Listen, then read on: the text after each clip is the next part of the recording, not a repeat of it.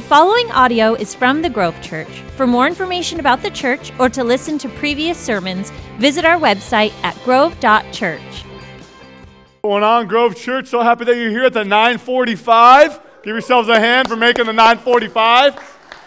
Hey, this is part 6 of Family Ever After, and we're doing something a lot different today. We're doing a Q&A panel. So I know a lot of times we, mention or you hear, put your phone away in church, but not today. Everyone say, not today.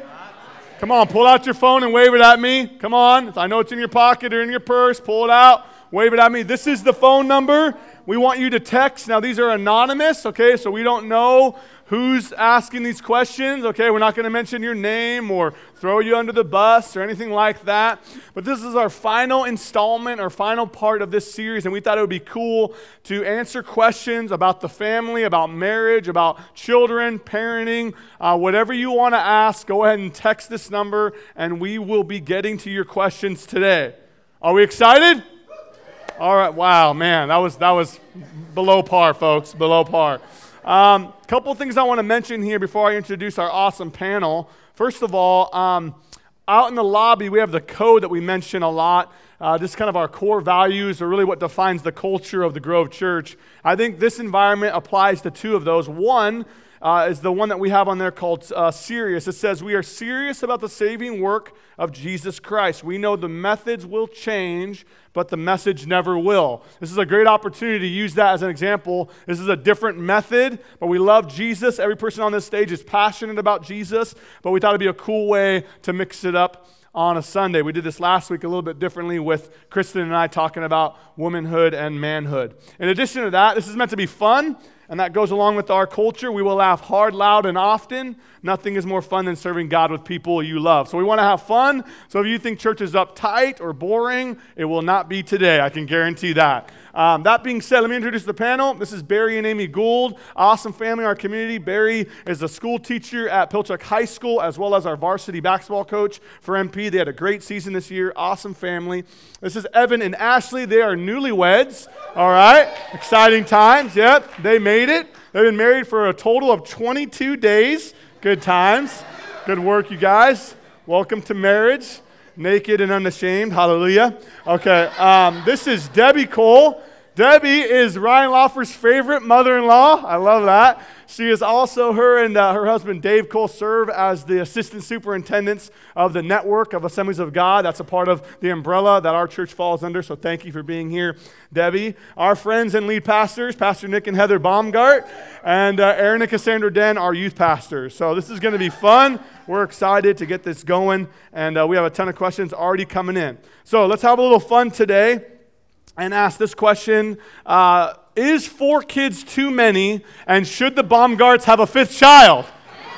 Anybody? Comments, thoughts there? Yes, and no. Okay, all right. In one word, how would you sum up the internet? In one word, how would you sum up the internet? In one word. Opportunity. That's deep. Yes, that's it. Okay. Anyone else? All right, we're going to get serious now. One word. Oh, one word. All right, I did say one word. You're right. Okay, here we go. We're talking about dating, all right? Anybody out there dating? Raise your hand. All right, awesome. Anyone out there? Date? Let's set people up right here and now. What? I said, anybody want to be dating? Oh, we can right. set people up right now. Anyone out there wish to be dating? All right? Okay, good. Okay, this is a dating question here. We'll talk about the topic of dating. What is the best piece of advice for marrying your partner that is not religious or was raised in a different religion? What is your best piece of advice for marrying your partner that is not religious or was raised in a different religion? So, I think... Go ahead, Pastor Evan. I guess, yeah. Pastor Nick, we're going to let Evan go first. Oh, where are you going? Dating. Oh, my you bad. haven't been dating for a long time. That's right. Let's defer to Evan.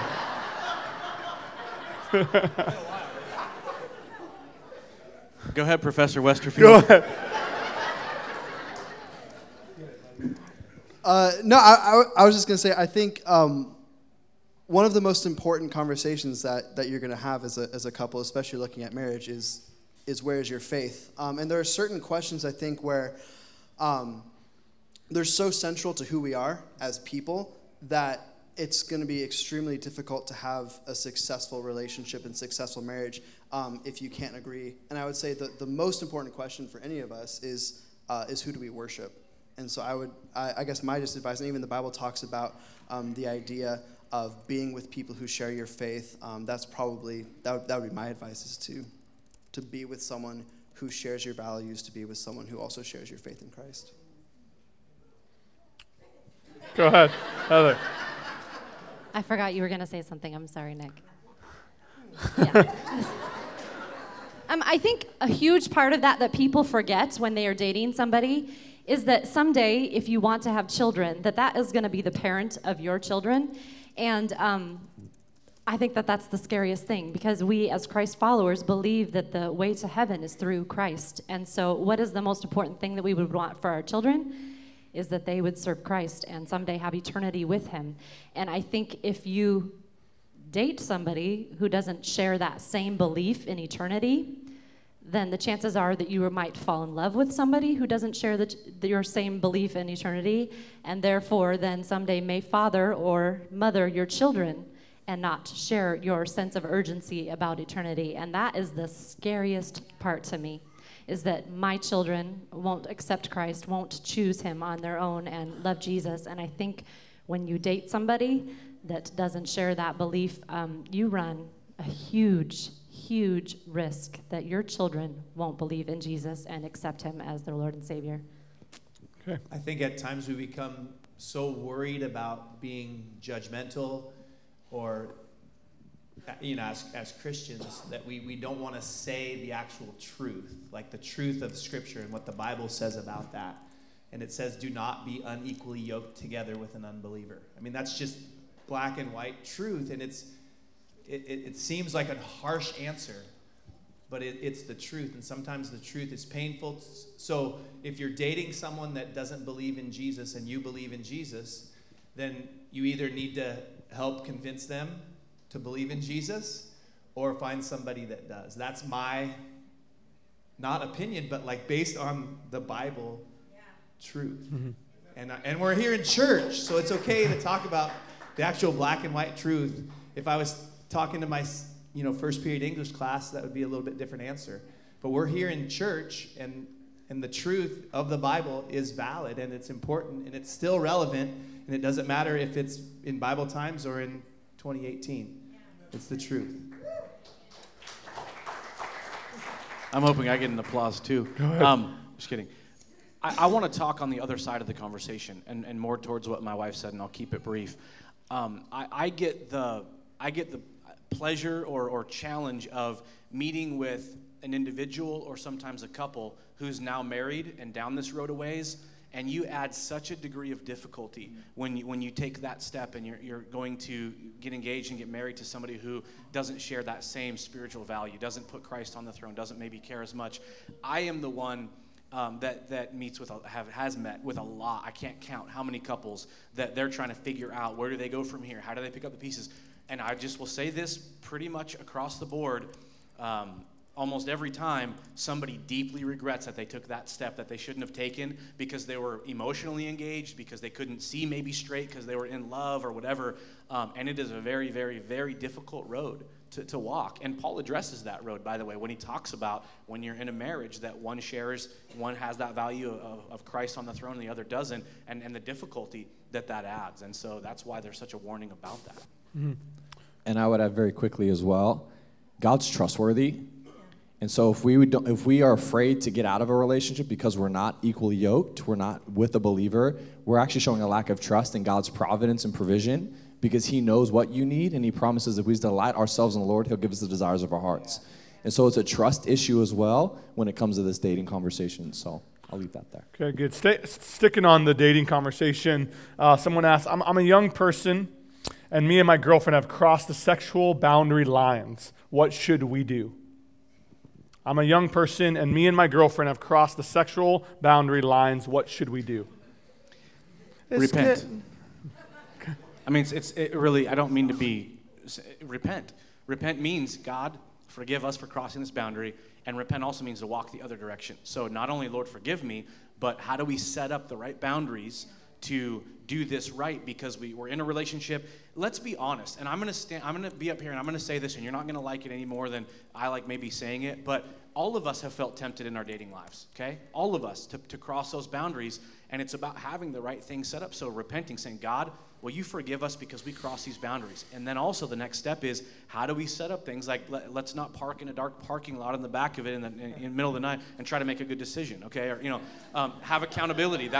Leave room for the Holy Spirit. I've always, right. Good. I've always been a big fan, and I always will be a huge fan of accountability. Somebody that's willing to ask you the tough questions all the time. There's got to be somebody in every one of our lives that is asking us the tough questions all the time. Hey, how are you doing? Hey, are you looking at things you shouldn't? Hey, are you crossing boundaries with your significant other? Hey, how's your prayer life? Hey, those questions, somebody needs to be asking you and me these questions on a regular basis, because it's far too easy to get away with things when people aren't asking us those questions. But I just want to say, to add to what Nick was saying about boundaries, is that those have to be in place before you're in the situation. So you have to know, like, we're not doing this, we're not doing that, and that's set up way before you're in that situation. So you have to give yourself that. And obviously it's going to be hard to sort of rewind and go backwards. Once you've crossed any line, it's harder to go back. But I would say this, that when you are dating and when you're in a relationship before you get married, you really want to think about what type of relationship you want to have in marriage. And if you don't have self-control and the ability to put up walls, that are healthy boundaries ahead of time, what makes you think suddenly when you get married that you're going to be able to do that? You want you want to marry a spouse who has boundaries when it comes to pornography, when it comes to all sorts of sexual doors, when it comes to coworkers.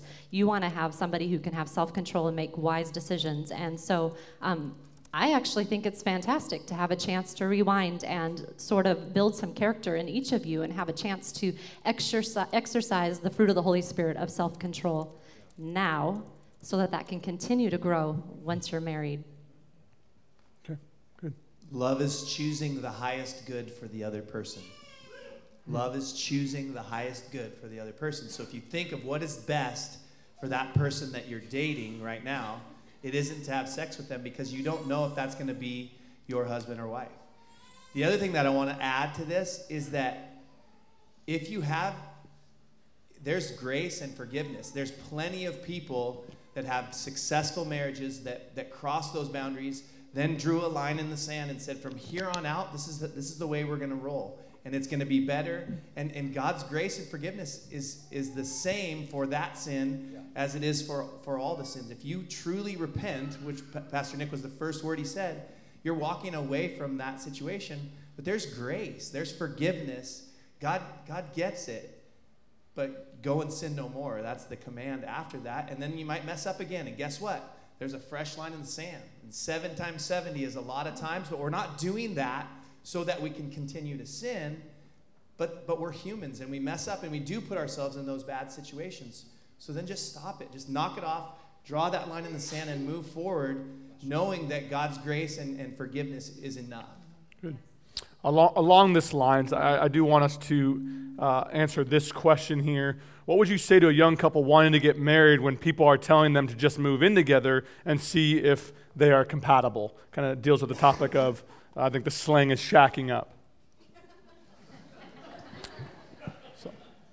So I believe the biblical model for couples that are trying to take the right steps include single, attracted, courting or dating, however you want to put that, but not living together yet. And then you go back to what we talked about early on in this series when we talked about marriage, and Ryan did a great job with this in the beginning of Genesis, where the picture is it sounds weird to say it this way, but to leave and cleave. And the idea is you go out from the covering of your parents and you come under the covering of that marriage covenant. But there is not an in-between. And in the world that we live in today, there's more of an in-between than there's ever been. The idea that I'm going to move out with my buddies for a bunch of years and we're going to live in an apartment together and hang out and we'll have parties and we'll go do this, or that, whatever. And that's not, anyway.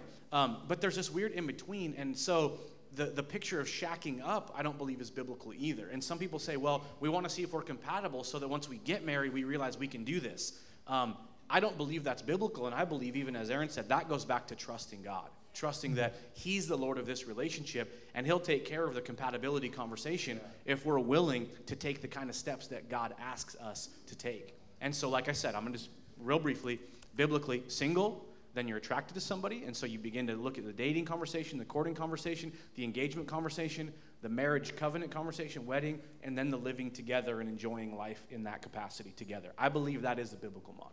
Good. All right, to Debbie, we got some questions about grandparents. I think this is a good one for you to answer because you are a grandparent. I'm the old one on the piano. Okay. Yes, I am. Thank you for pointing that out. You look good. Thank you. Yes. Have you had to deal, this just came in, have you had to deal with overbearing in-laws? If so, what are some ways you've handled it effectively? We probably should ask Ryan this question, right? Ryan, you love me. I know you do. Because, yeah, he probably did. Did you send that in? They are anonymous. They are anonymous. The questions are anonymous. Okay. I had the most amazing in-laws. So I have to say I can't really speak on it from that end. I had amazing in-laws. But let me tell you what they did for us. Number one, they prayed for us. They didn't interfere. And they were our number one supporters and modeled a great marriage to us. So what would I say to you if you have overbearing in-laws?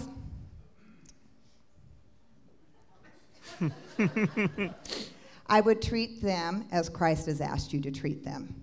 Sometimes we think they're overbearing, and I think some people might think, my kids might think that of me at times, but it just means we really love and care for our grandkids, and we don't think they're doing a good job, and we want to help them. And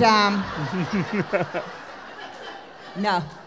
I think you really have to look at it. Are they overbearing, or is it that they just care so much? And you have to set up some boundaries. My husband and I set up some boundaries. When our kids got married, someone told us these 3 things.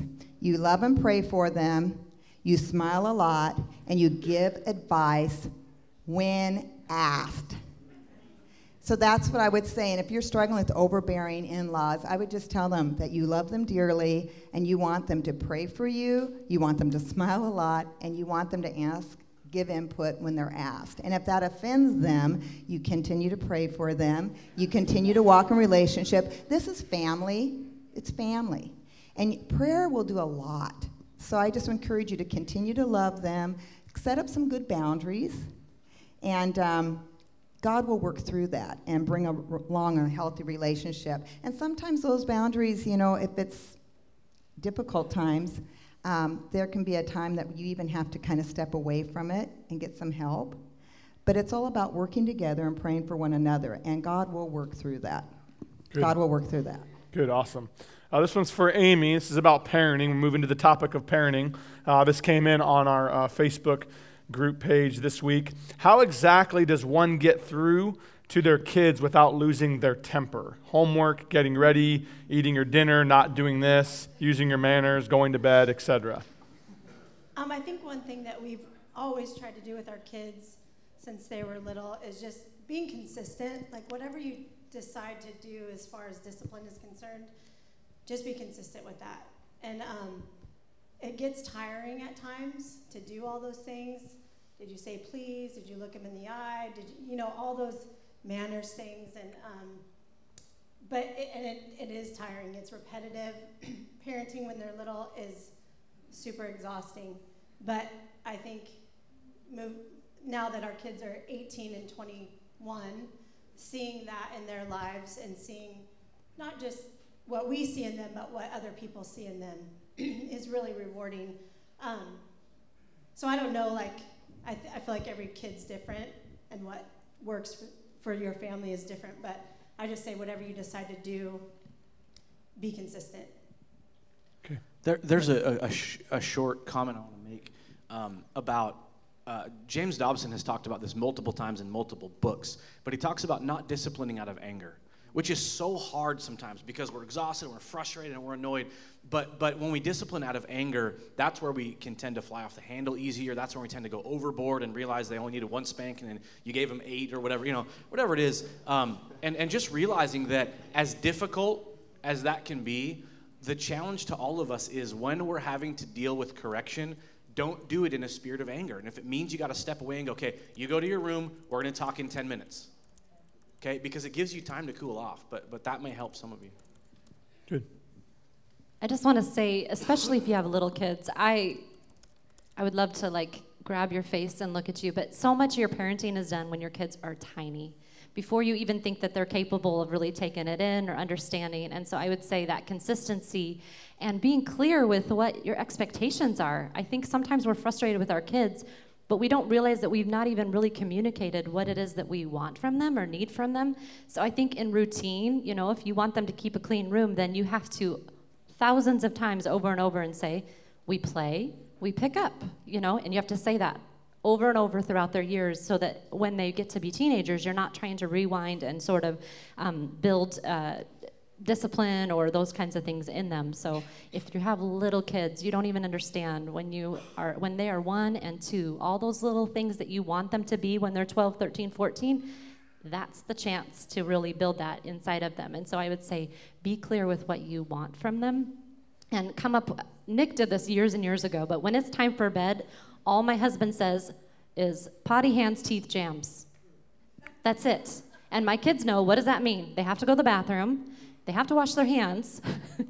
If you don't wash your hands, you have to go to the bathroom. Let's start there. But anyway, so potty, hands, they have to brush their teeth, and then they get on their pajamas. And, glasses of water and all that kind of stuff. You have to handle that how you handle it.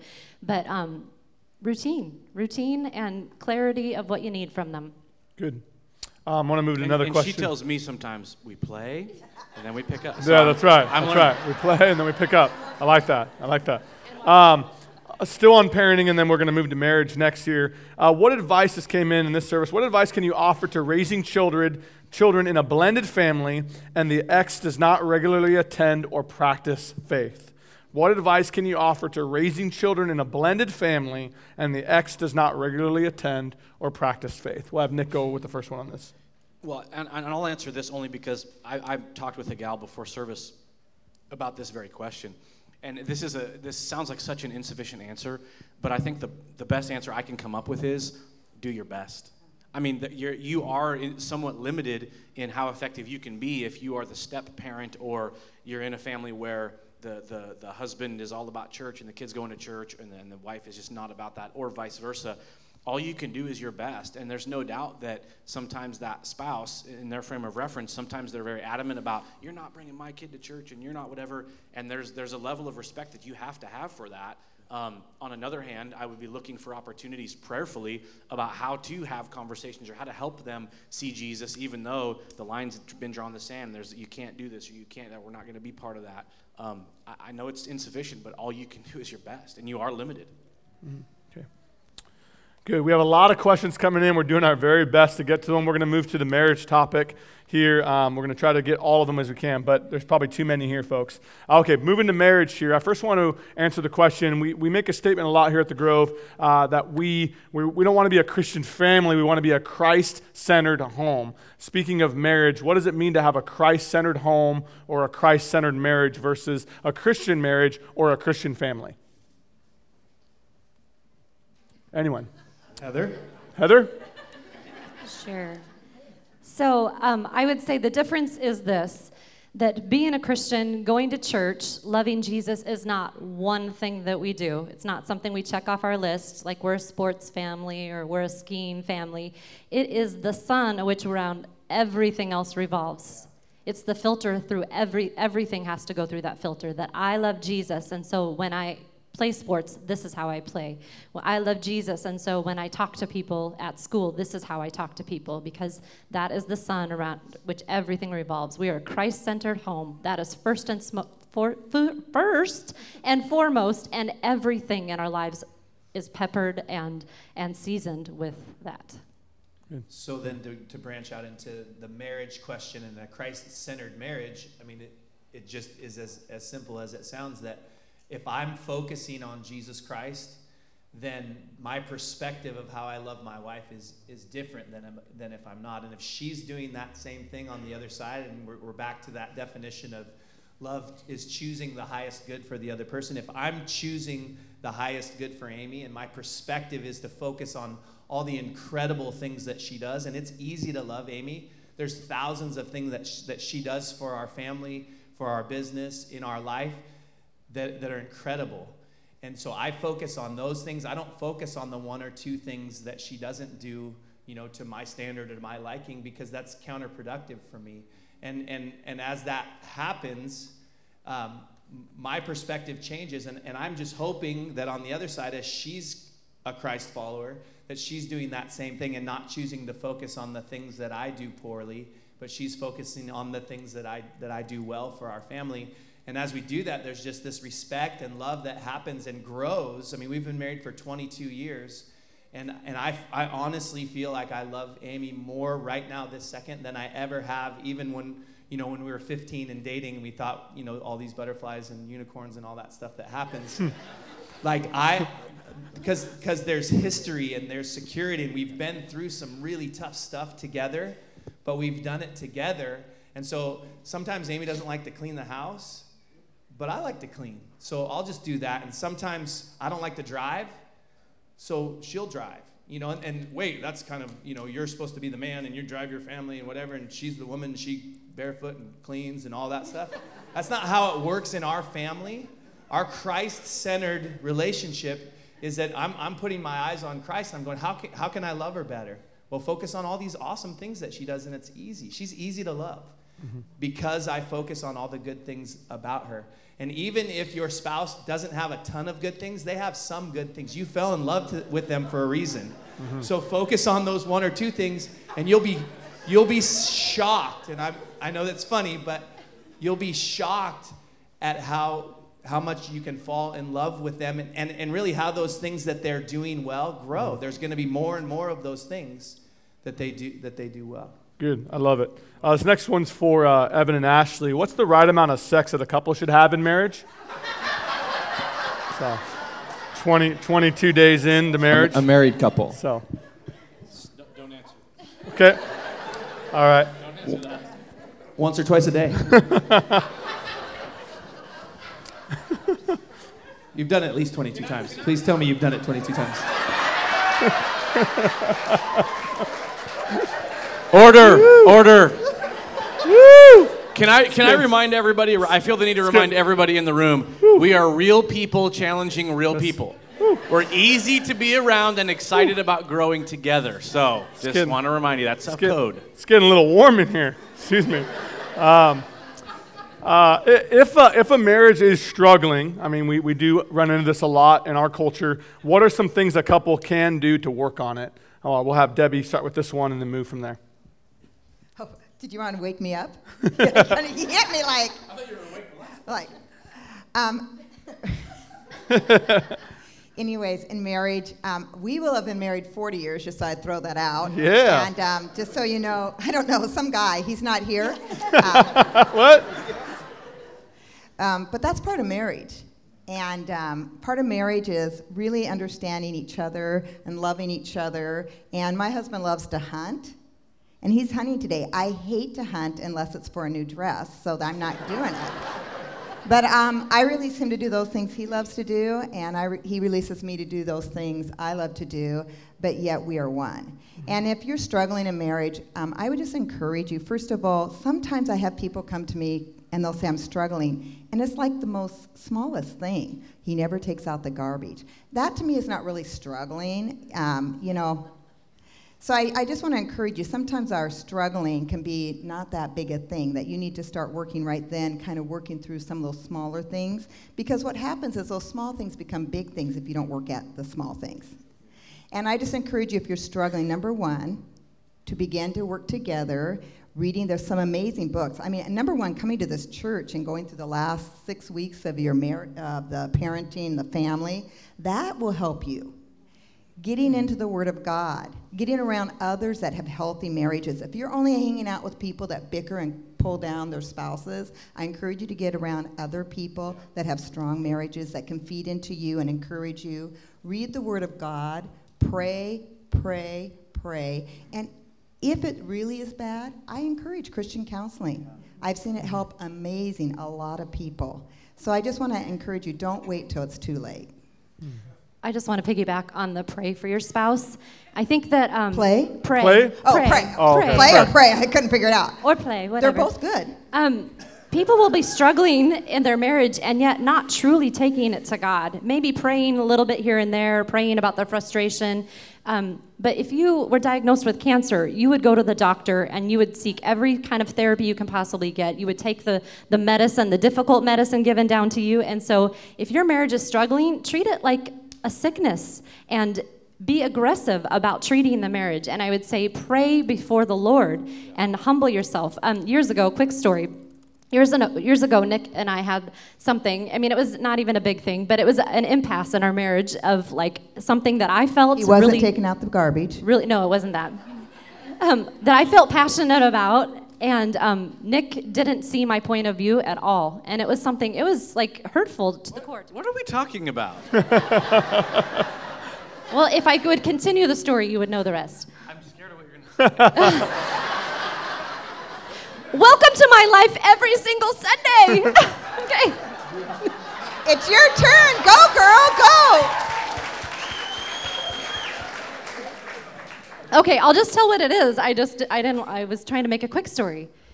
That someday I wanted to go back to school, and he would say, well, what do you want to do for a career? I'm like, well, it's not about having a career. I just want to go back to school because I love to learn. Do you remember this now? Okay.